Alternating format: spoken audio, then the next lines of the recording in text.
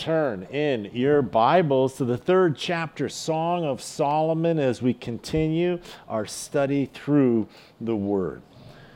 What a glorious topic, love, the most powerful force that there is on the face of the earth.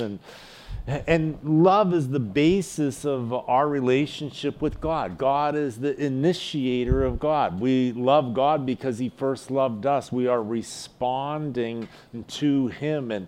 And so we see here in this book, Song of Solomon, it extols love. It extols marriage. And so we see that in the Bible, God has included this. He is the creator of the covenant of marriage. And in this story, we have the Solomon king, and we have the Shulamite woman, and she and Solomon are headed towards marriage. We saw the courtship last time. We saw the desire for one another. We saw the intimacy of their relationship. We saw their conversations with one another, the building up of each other, and the longing to be in each other's presence. And as they continue to develop in their relationship, moving along that path of being connected together and then desiring to ultimately be committed into that covenant relationship of marriage. We talked last time about how marriage is that covenant in which we have the body, soul, and spirit that is connected together with the body, soul, and spirit of another, and how this now completes this mystery, this union of the two becoming one. We see that in the courtship that the soul and the spirit are to be connected, but the physical intimacy, the body, is not to be connected until after the wedding vows, and the consummation of the marriage is to then take place. We see that in the Shulamite woman, the beloved, and we see in Solomon the desire increasing one for another, the hardship of having to part, and that longing for that day when now finally the groom will come for the bride. The interesting thing in the marriage, the Jewish wedding, is that the bride never knew the exact time that the groom was going to come. And in that, there was this joyful period of excited waiting, this joyful waiting for the groom to come. Now, we talked last time about not only does the Song of Solomon represent the covenant of marriage, but it also reflects the relationship of Christ and His church. And we see that the Shulamite woman is now desiring for her beloved, longing for the day when they will be married, and she is going to come to that place of excited expectation, of waiting and not knowing exactly when He is going to arrive. And that is the very season in which we are in right now as the bride of Christ, that Jesus has returned to His Father's house. In my Father's house there's many mansions, and I go there to prepare one, that where I am you may be also, and that then He will come and get His bride. And what an exciting period that is, when your whole future is glorious, when a whole new life is going to begun, and the dreams that you have are going to begin to be filled in and fleshed in the glorious future. You remember that Paul declared that eye hasn't seen, ear hasn't heard, nor has it entered into the heart of man what Christ has prepared for those who are His. And so the excitement, what a beautiful time in life when you are in that betrothed period. You're waiting for the wedding day. You're completing and putting the final finishing touches on that season of life where you are underneath the authority of your parents, you are in the home that you have grown up in, and now there is this departure into this new life that is filled with hope and dreams and vision. And for us, we live now in that same place of expectation and excitement, that as we just sang, that any day the groom could come for the bride, and we are off and on to the next chapter of the story where we are going to be reunited and we are going to be joined together with Jesus Christ. What a glorious hope we should be living with. What a glorious, exciting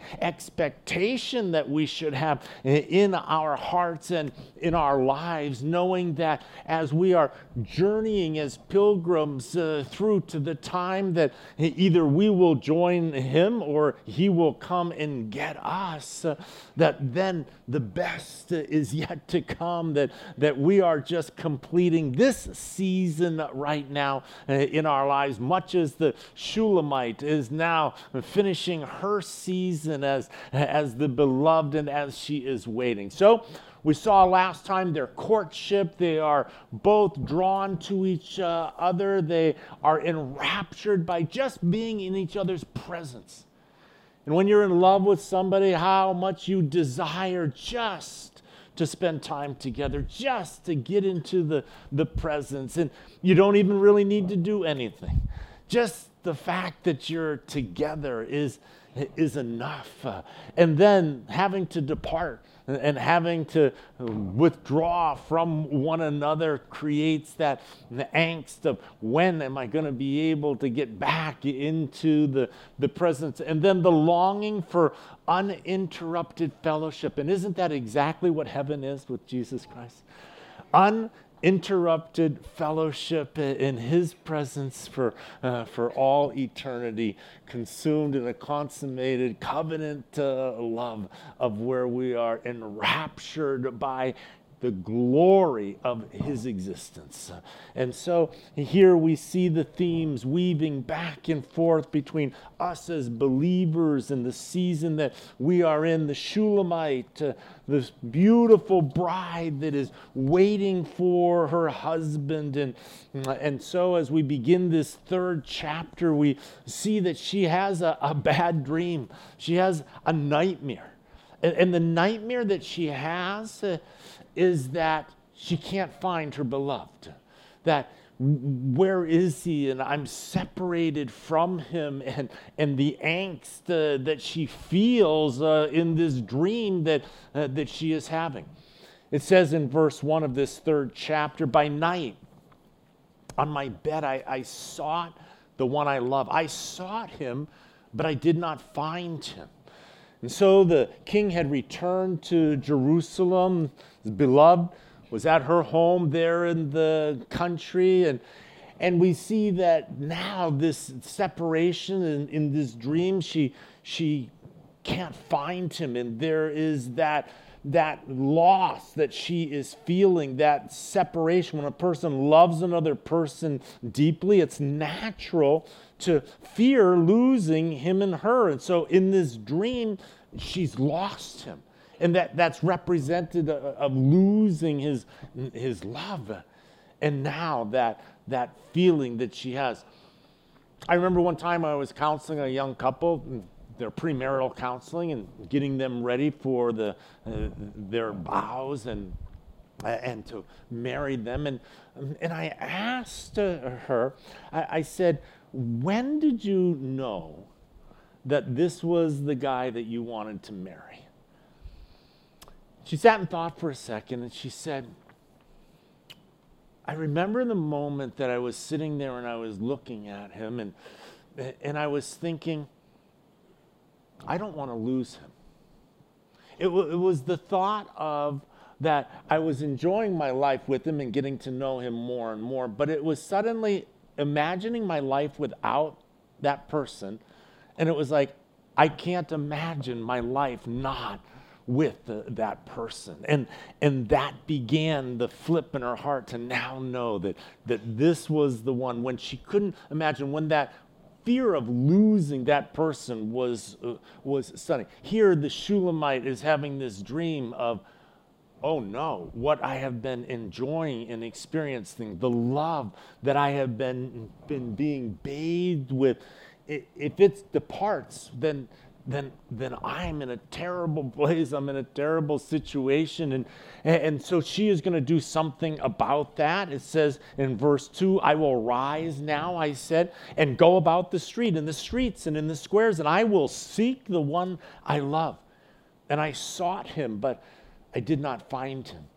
You can imagine in the dream as she is chasing through the streets and looking, and he's not there, and he's not there, and he's not there, and where is he? And that feeling, that pit in the stomach, and the angst. And so the watchmen, verse 3, who go about the city found me.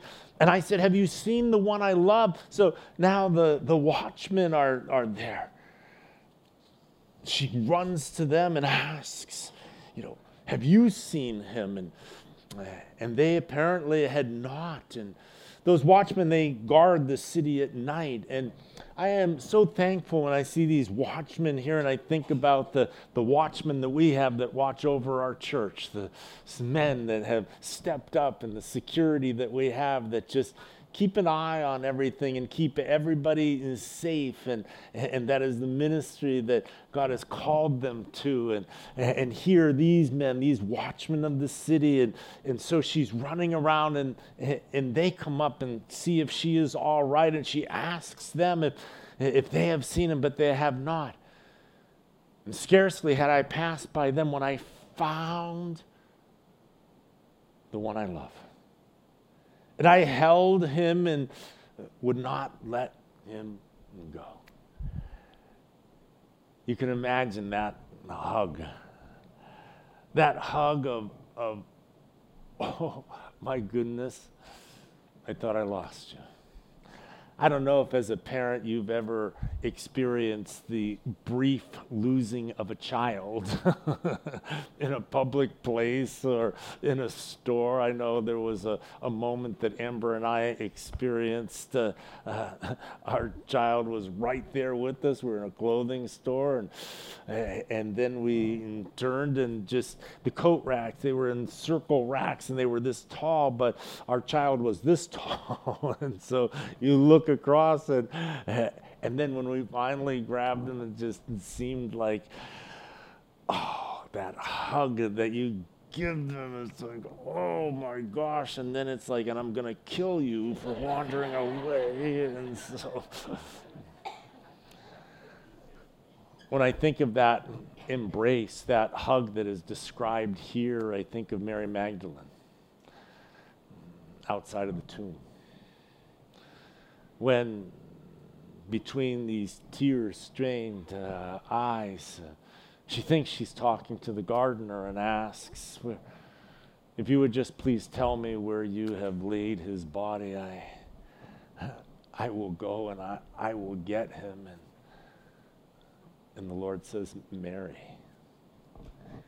And she turns at the sound of her name in his mouth and instantly knows that it's the Lord.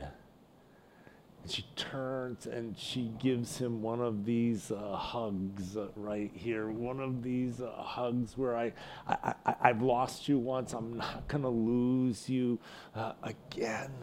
And she squeezed on him to the point where the Lord had to tell her not to cling to him so tightly. In the dream, she had lost her beloved, and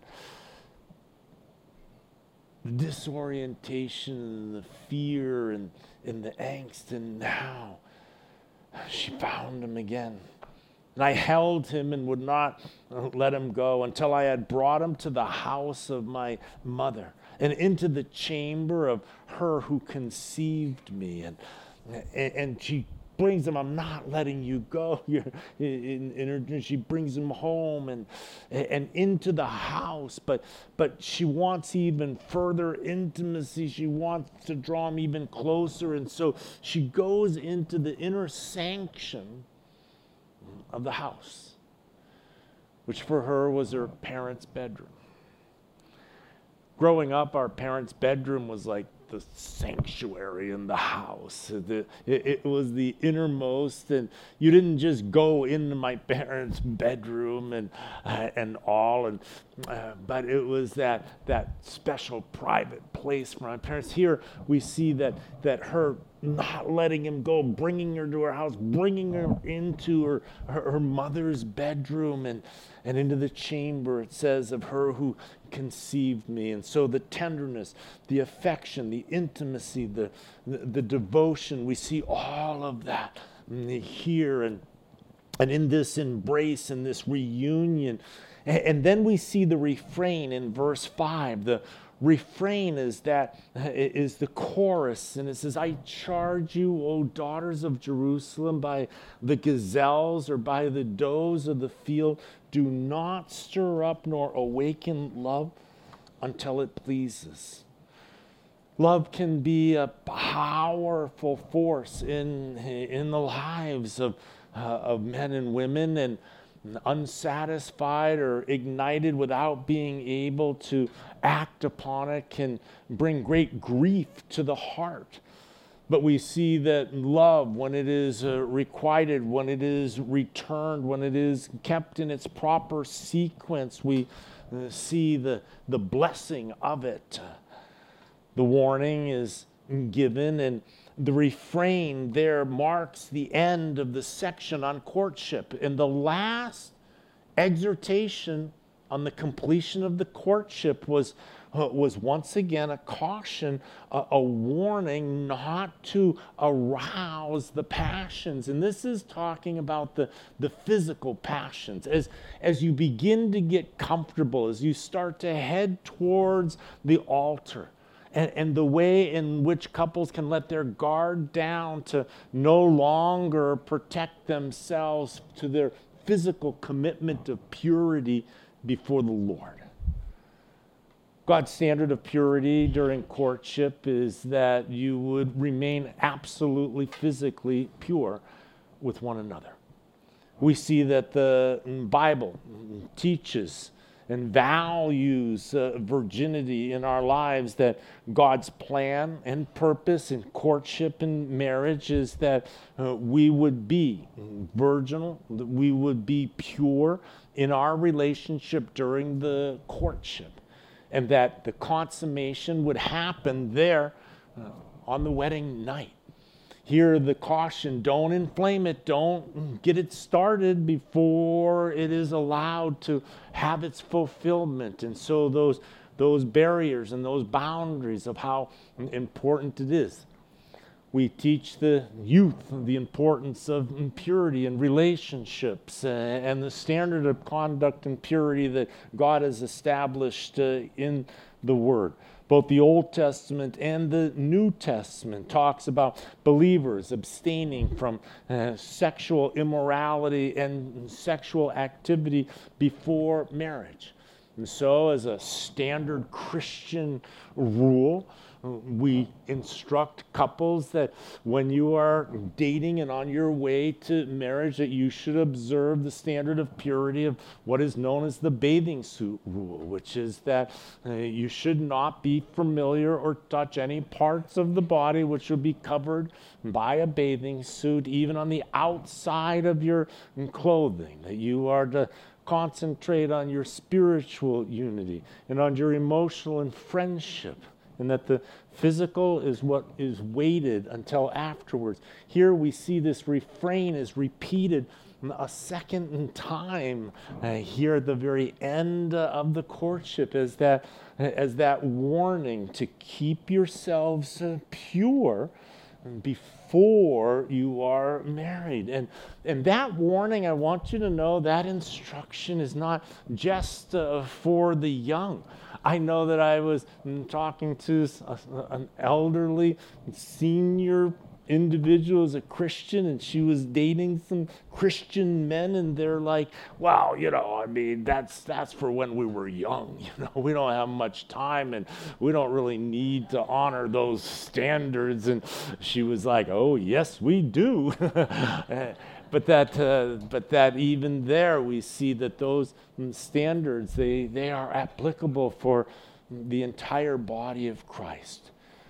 Love outside of the embankments that God has called us to is destructive in our lives. People who live together and are fornicating, and we see that this is outside. They try and sanctify it by saying that we love each other or that we are going to get married, and all of these are in the exact contradiction to the word and the will of God within our lives. So we see in the Shulamite and King Solomon this glorious courtship. We see that now it ends with this warning. Now just don't wake love up, and that's talking about physical passion. Don't wake it up until it is time. But now it is time. Now we see here in this 6th verse, the wedding section here of the Song of Solomon is going to go from chapters 3 through to the first verse of chapter 5. And so verse 6 is the beginning of the wedding ceremony. And it says, who is this coming out of the wilderness like pillars of smoke, perfumed with myrrh and frankincense, with all the merchants fragrant and powders? And so the beginning, the wedding ceremony starts with the procession to the bride's house. And so the groom would come with his groomsmen, and the bride wouldn't know exactly when. We already covered that, but there is now this procession that is starting to come forwards. And from the bride's perspective, from the Shulamite's perspective, she's on pins and needles. She's waiting for the groom to get there. And what does she see first? She sees this pillar of smoke, this cloud of smoke. And the smoke is the frankincense and the myrrh that's being offered up as the procession is coming to reach her, coming to get the bride, and all of the fragrant powers of the merchants. And what a scene. I mean, you talk about a white knight coming on a horse. Here he is in this procession coming to her. And the scriptures teach that marriage is one of the most important events in a person's life. And so it is fitting that the union of the couple would be commemorated in an unforgettable, in a special way. The smoke that she sees and knows that he's coming now turns into, she can visually see, and he is now sitting upon his couch. Behold, it is Solomon's couch with 60 valiant men around it, and of the valiant of Israel. And keeping with his dignity, the king is surrounded by strong soldiers, the best men, the choicest men from Israel. And they're carrying Solomon, and he is on this couch. And it is one of these magnificent couches or beds and tapestries. And the 60 men are carrying this like chariot that doesn't have wheels. And it is just glorious. And just in regular, ordinary marriages, the groom would come with his groomsmen, with his friends. But here the king comes now with his mighty, valiant men around. She sees him on the bed, on the couch that is being carried, perfumed with myrrh and frankincense. The valiant men of Israel gathered around him. In verse 8, and they all hold swords, being expert in war. And every man has his sword on his thigh because of the fear in the night. And so these are capable soldiers. They're experienced. And what this shows is the protectiveness of the king over his bride, that he is now going to keep her safe. And as a husband, and now as the head of the household, as the head of the covenant of marriage, keeping wives safe and secure, physically, spiritually, emotionally safe and secure. And so here in this picture in the Song of Solomon, we see the 60 valiant men that are armed, that are going to absolutely make the bride feel safe and secure in her life. The king is taking no chances whatsoever of the wood of Lebanon. Solomon, the king, made himself a palanquin. And he made its pillars of silver, its supports of gold, its seat of purple, its interior paved with love by the daughters of Jerusalem. And so this carriage that he is on, this couch, was made of the very best that there was.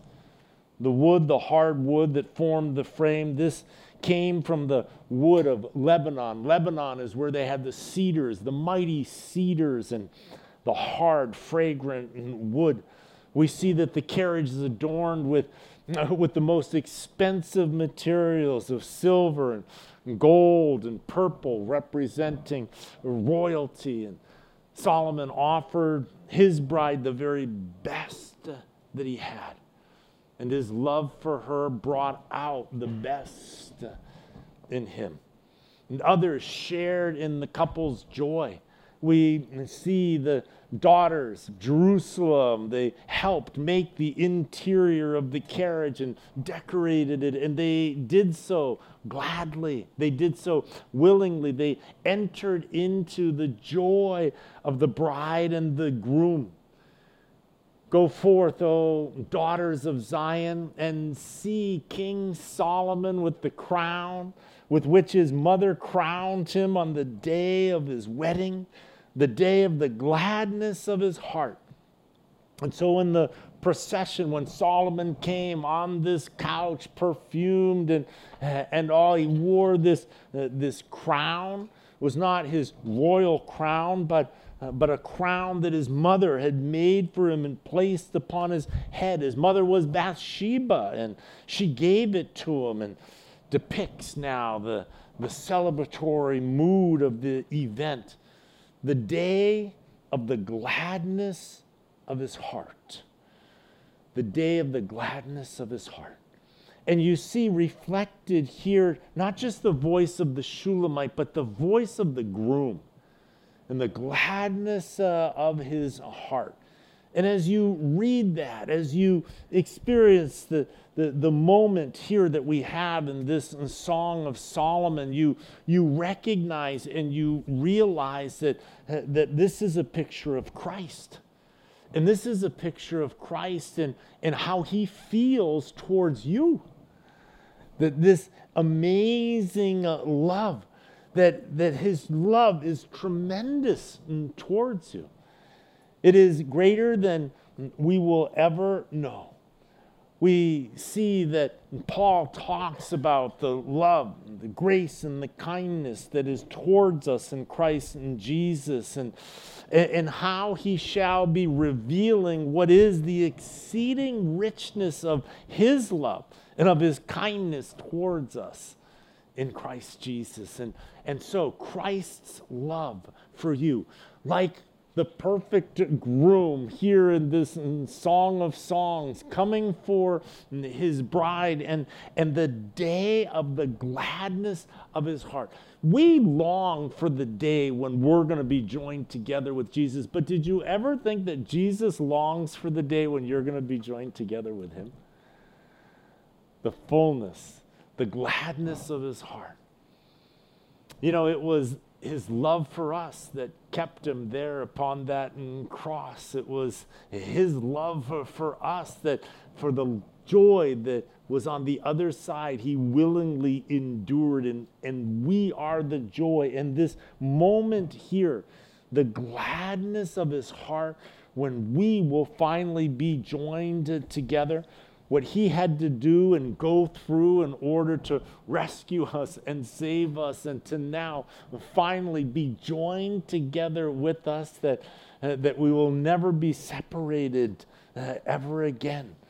And so the celebration, Solomon comes to the country where bride is, and comes and gets her, and now the procession would head back to the father's house. The ceremony and the celebration, that will take place at the father's house, and so now they are going to move back. The vows would be exchanged, and they would enter into this banqueting time, this time of feasting that oftentimes would last for a week or more. And they would consummate the marriage on the wedding night, and then they would continue to feast for an entire week, and everybody would come and would gather towards them and congratulate them, and they would celebrate together. And so, in the Song of Solomon, they have come together and brings her back. They give the ceremony, and now it is time for the wedding night. And it begins now with verse 1 here in this 4th chapter. Behold, you are fair, my love. Behold, you are fair. You have dove's eyes behind your veil, and your hair is like a flock of goats going down from Mount Gilead. Here we see that Solomon, seeing her eyes behind her veil, again saying that they were doves, and we had talked before about how they also reflected her calm and tranquil nature, and her hair is like a flock of goats going down from Mount Gilead. And so again, the dark hair, the ringlets, and the beloved's hair, the same beautiful quality. He praises her beauty. Your teeth are like a flock of shorn sheep which have come up from the washing, and every one of which bears twins, and none is barren among them. I like that. And none is barren among them. He looks at her teeth and says, you're not missing any. That's good. They all have their pairs, that's there on your mouth, and your lips are like a strand of scarlet, and your mouth is lovely. And your temples behind your veil are like a piece of pomegranate. So her lips are red, like a ribbon, referring to the outline. And her teeth and lips make her mouth beautiful. Her temples here speaks of her cheeks, and so they are red and attractive to him. Your neck is like the Tower of David, built for an armory, on which hang 1,000 bucklers, all shields of mighty men. So I'm not exactly sure what verse 4 means, but it was a compliment. So, we can start there.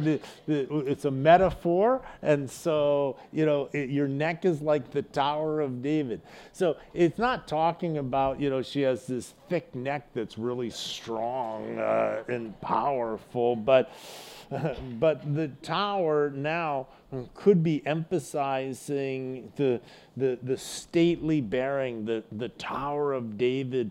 We see that this could represent this majestic tower, and she just looks majestic. She looks regal. She looks royal. These are all kinds of the imageries. It's built for an armory on which hang 1,000 bucklers, all shields of mighty men. So this is in some way now pointing out these qualities. Verse 5, your 2 breasts are like 2 fawns, twins of gazelle, which feed among the lilies.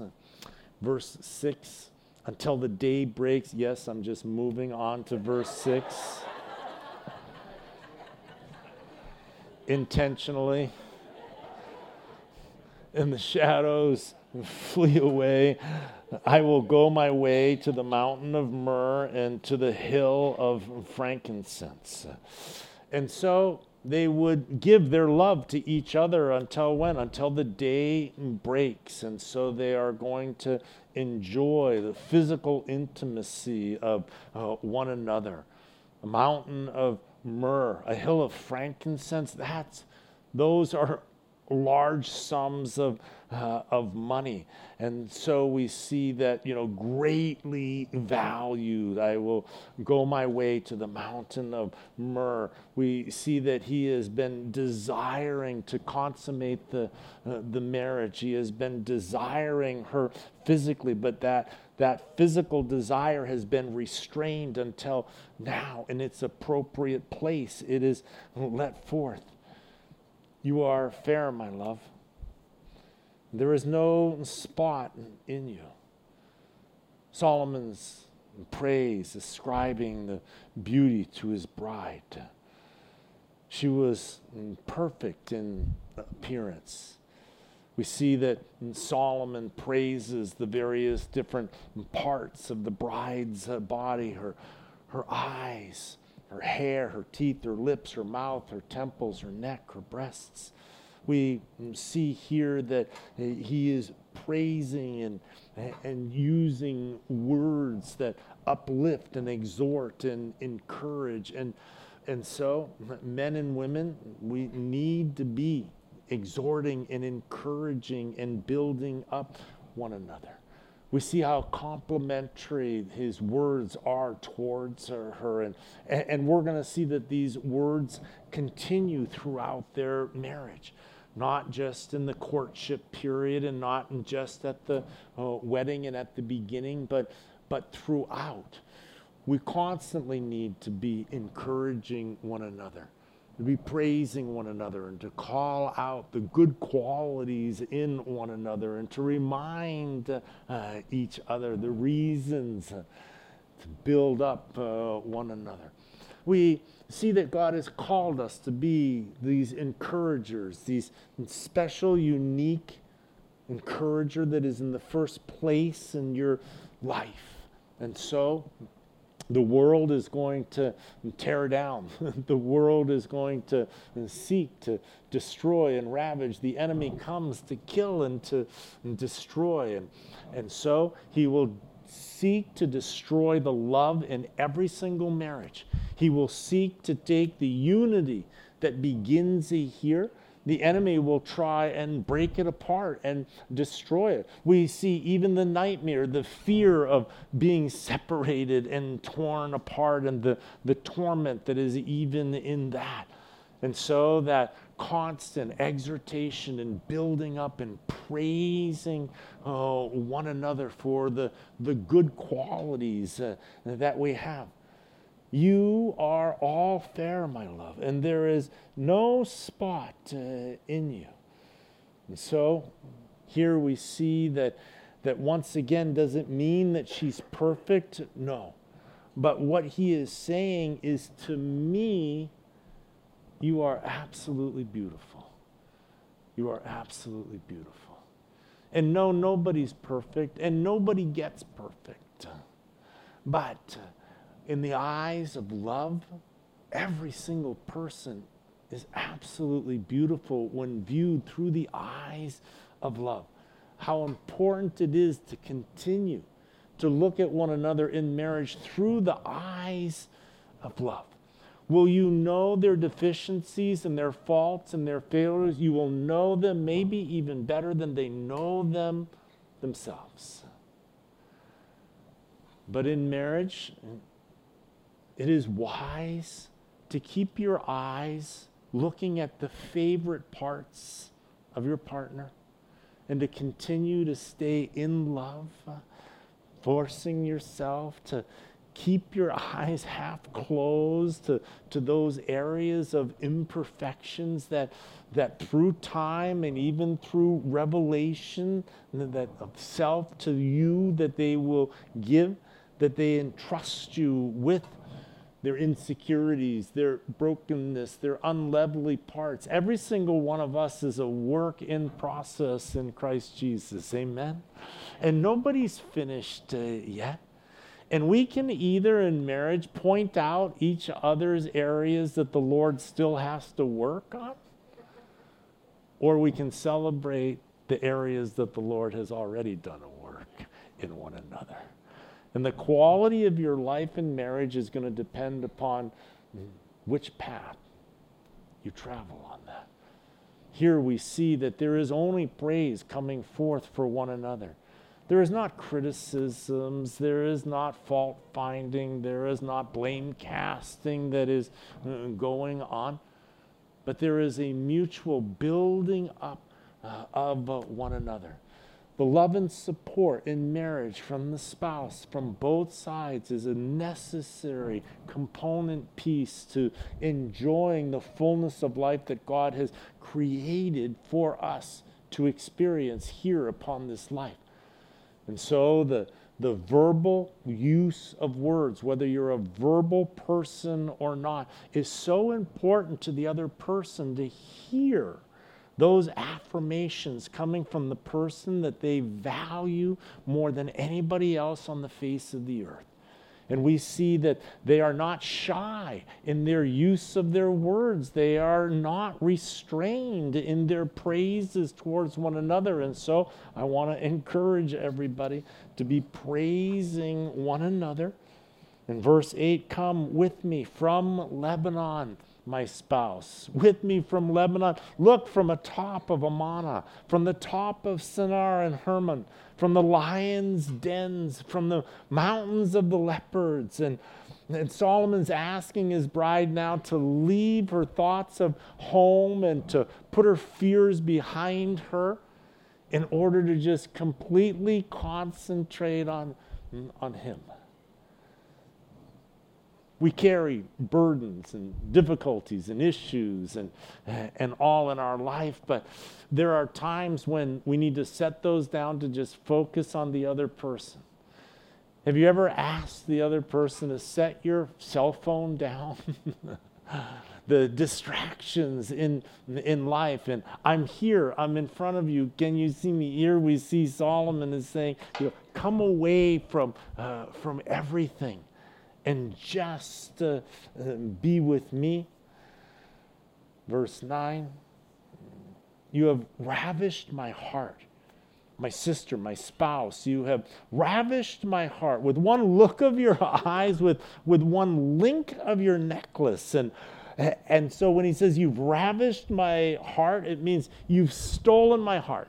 It means that if you just even glance at me, that I am just undone. We see that he allows himself to be completely immersed and intoxicated by her love. It's interesting. It says, my sister, my spouse. And let's talk about that for a minute, because that can be a little tiny bit confusing here. 5 times Solomon is going to call her his sister. But I want you to know that in the ancient terms, that was a term of endearment. And so it emphasized the intimate bond between a husband and a wife.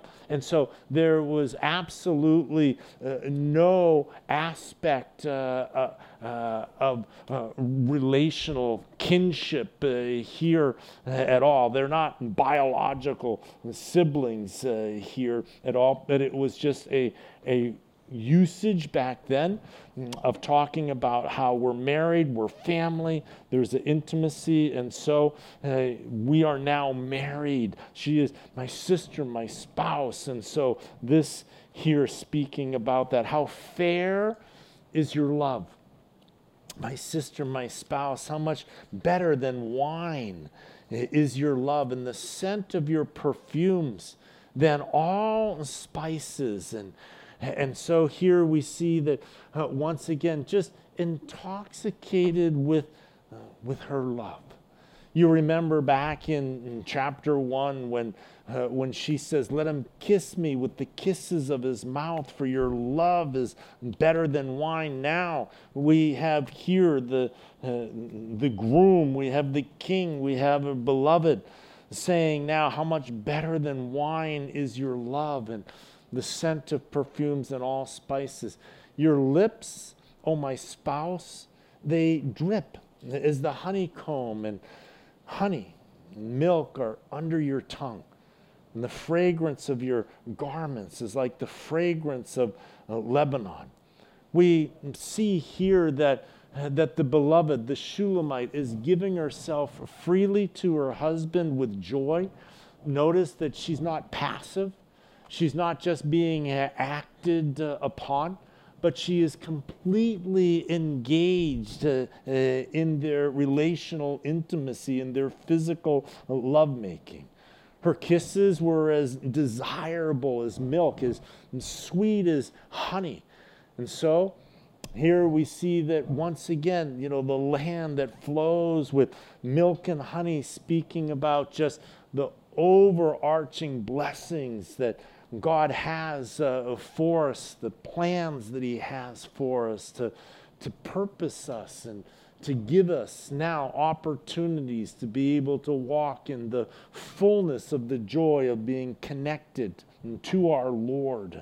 And so when we invite Christ into our heart and we have the indwelling of the Holy Spirit, it speaks of the intimacy now that we have.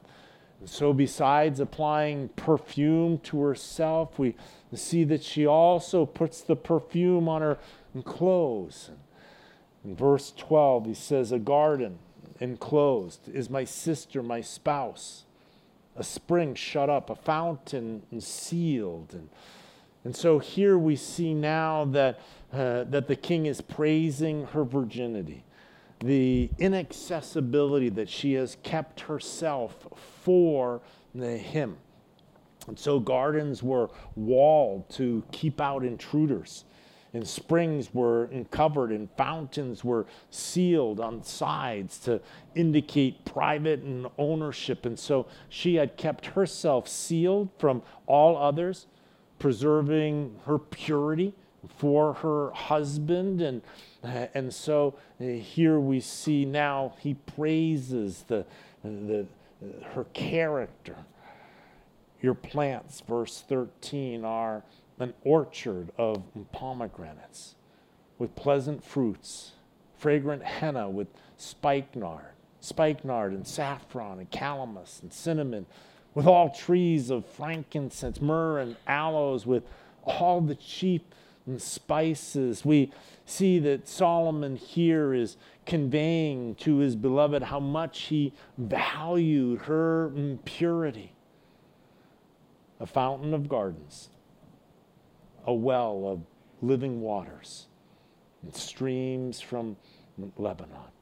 And so the mountain streams are refreshing, and so as the mountain streams are refreshing, so also did she refresh him. In verse 16 now, awake, O north wind, and come, O south, blow upon my garden, that its spices may flow out. Let my beloved come to his garden and eat its pleasant fruits. And so she wished to be with with her charms as available to him as fruit on a tree. She delighted herself in being desirable to him.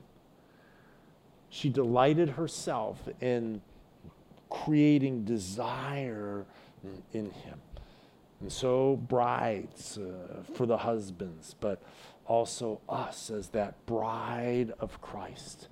We want to be desirable to the Lord. We want to live our lives in a way that is pleasing to the Lord, that we are that blessing to him. And so this beautiful courtship and now consummation of oneness speaks now of our journey with Christ from the day that we accepted him as Lord and Savior into our life, and how now our whole lives are lived completely different.